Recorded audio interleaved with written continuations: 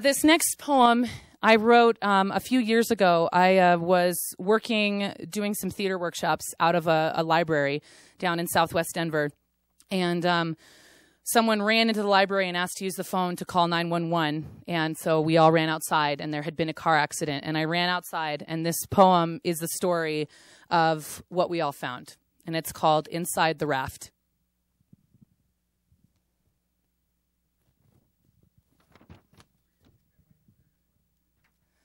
Inside the raft.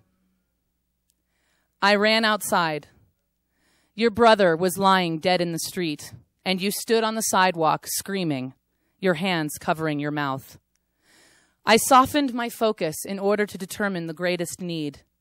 3 passers-by crowded over the body, unwilling or unable to know its lifelessness, and you stood on the sidewalk, fuzzy with perpetual motion, screaming. I grabbed you. I grabbed you and I held on tight, attempting to fuse your spirit back to its base, keep you from killing yourself or tearing your hair from its roots. Your hands over your mouth, your hands in your hair, the rocking, the stutter, the sobbing, the screaming. You were 14, and your 6-year-old brother was dead in the street, dragged by the truck, library books in the road. I held you. It's my fault, it's my fault, it's my fault, you chanted. Oh God, I want to die, please let me die. You tore your hair, and I held you. I know that you don't understand, I said softly, but it's not your fault, and I held you. God is great, you must pray, and I held you.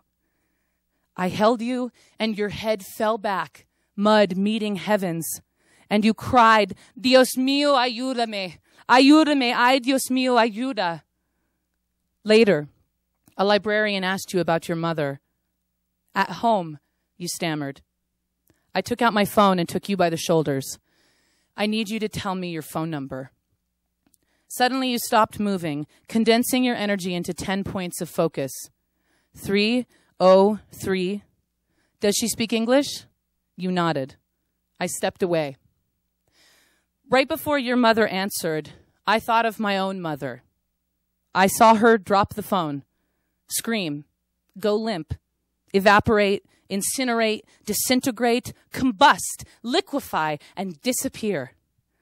The who and where must come first, I knew, before the what and why. She answered, You don't know me.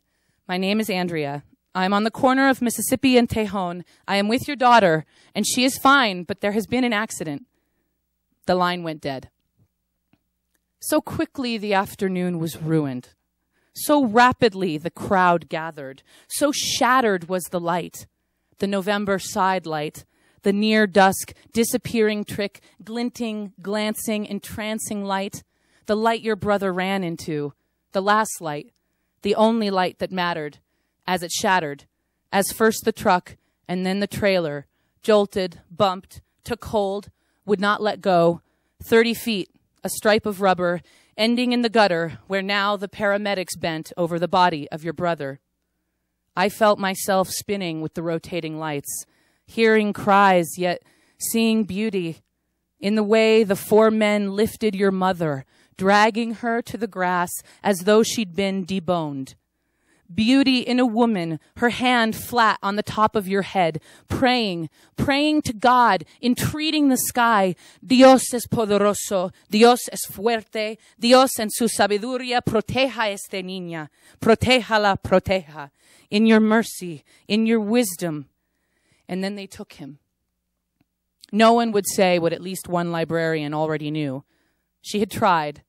She had pressed his chest, blown air into his tiny mouth. She was back inside the library, a woman told me, in the bathroom, throwing up. You were finally sitting on the sidewalk, and I knelt at your feet, both of my hands on your body. I could feel you heaving, and I had nothing left to say. I was near and also far, witnessing the tilt from denial to pain. I could not turn off the beauty, no matter how shattered the light. Your soft hair, your long road, your mother's grief, and the driver, to your mother, how he held her, how he cried, how he looked her in the eye and apologized.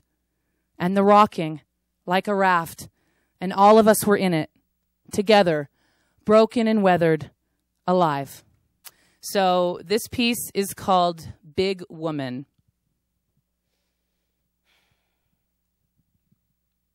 I had forgotten what I look like, a big woman.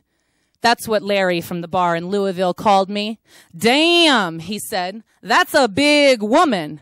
I steered to a stop, my heart in my teeth, his face a smear beneath my heel already. I could feel my blood on fire. I could feel myself inspired to kill that drunken mother. I was aghast, agog, alarmed, unhinged, singed by the burn. I turned, I could have smacked him, but instead I laughed because I had forgotten what I look like, a big woman. A big woman that Larry from Louisville wants to screw. Forget all I've projected. In him, I am reflected raw and wide. He'll tan my hide if I'll let him. He wants to get all up in that. My hills and holes and rolling fat. He wants to crawl inside my curves and suckle mama's honey till it's gone. At the school in South Central, I was finger licking. Kentucky Fried Chicken. I was a tall glass of water pulling eyes, and not just 'cause I'm white. Damn, Miss Moore, you got some fine cakes, said James, 17 and unconcerned.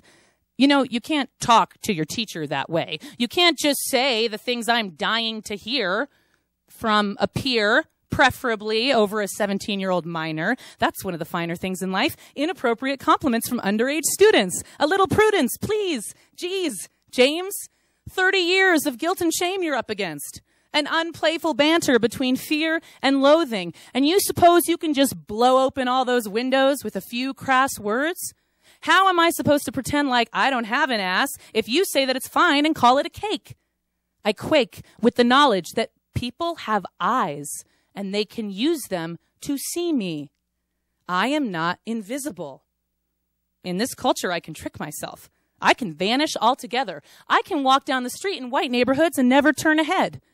Am I allowed to observe that white guys don't dig me, but West Africans line up for a chance to palm my hips, to crush my lips, to pull me past velvet ropes in London clubs after hours, that Spaniards will take me standing in showers, that Brits will pull me to their beds before they've even fed me? The American, barbaric, and Caucasian evades this Venus flytrap only. Sure, everyone is haunted. The skinny and the strong. The irony of obesity has been obvious all along. The weightiest are empty, and empty folks are fat. It's just as crude as that. Else, why would we shove the food, the hot, the cold, the bland, the bold, the steaming lot, the cold, the hot, so far deep down our throats, if not to ease the aching bloat of empty? Tempting to not talk about it. I'm tempted not to think about it. But for a change, I'll rearrange the habit of ingestion and get the information out. I am a big woman. I have always been this way.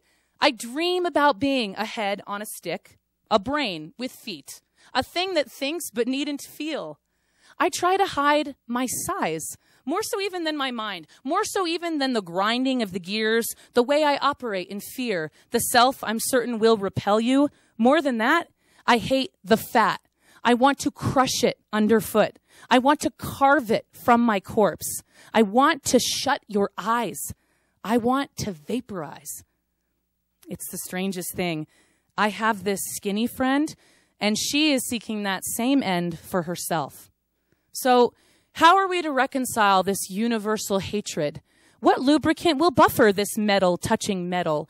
I am fed up with my own voice more than any other. I just want to discover that thing that can't exist. The right size, the right shape, the right weight. In Thailand, I shopped for fisherman pants to keep my head above water. The female shopkeeper was 5'4", a size 2. She took my hand and stroked my arm. So cute, she said in uncertain English. Before I could react, she pressed both palms against my stomach flesh. She explored my every curve. So cute, she said again. Her eyes were hungry and her fingers sped. I want to look like you, she said. Thank you so much for having me.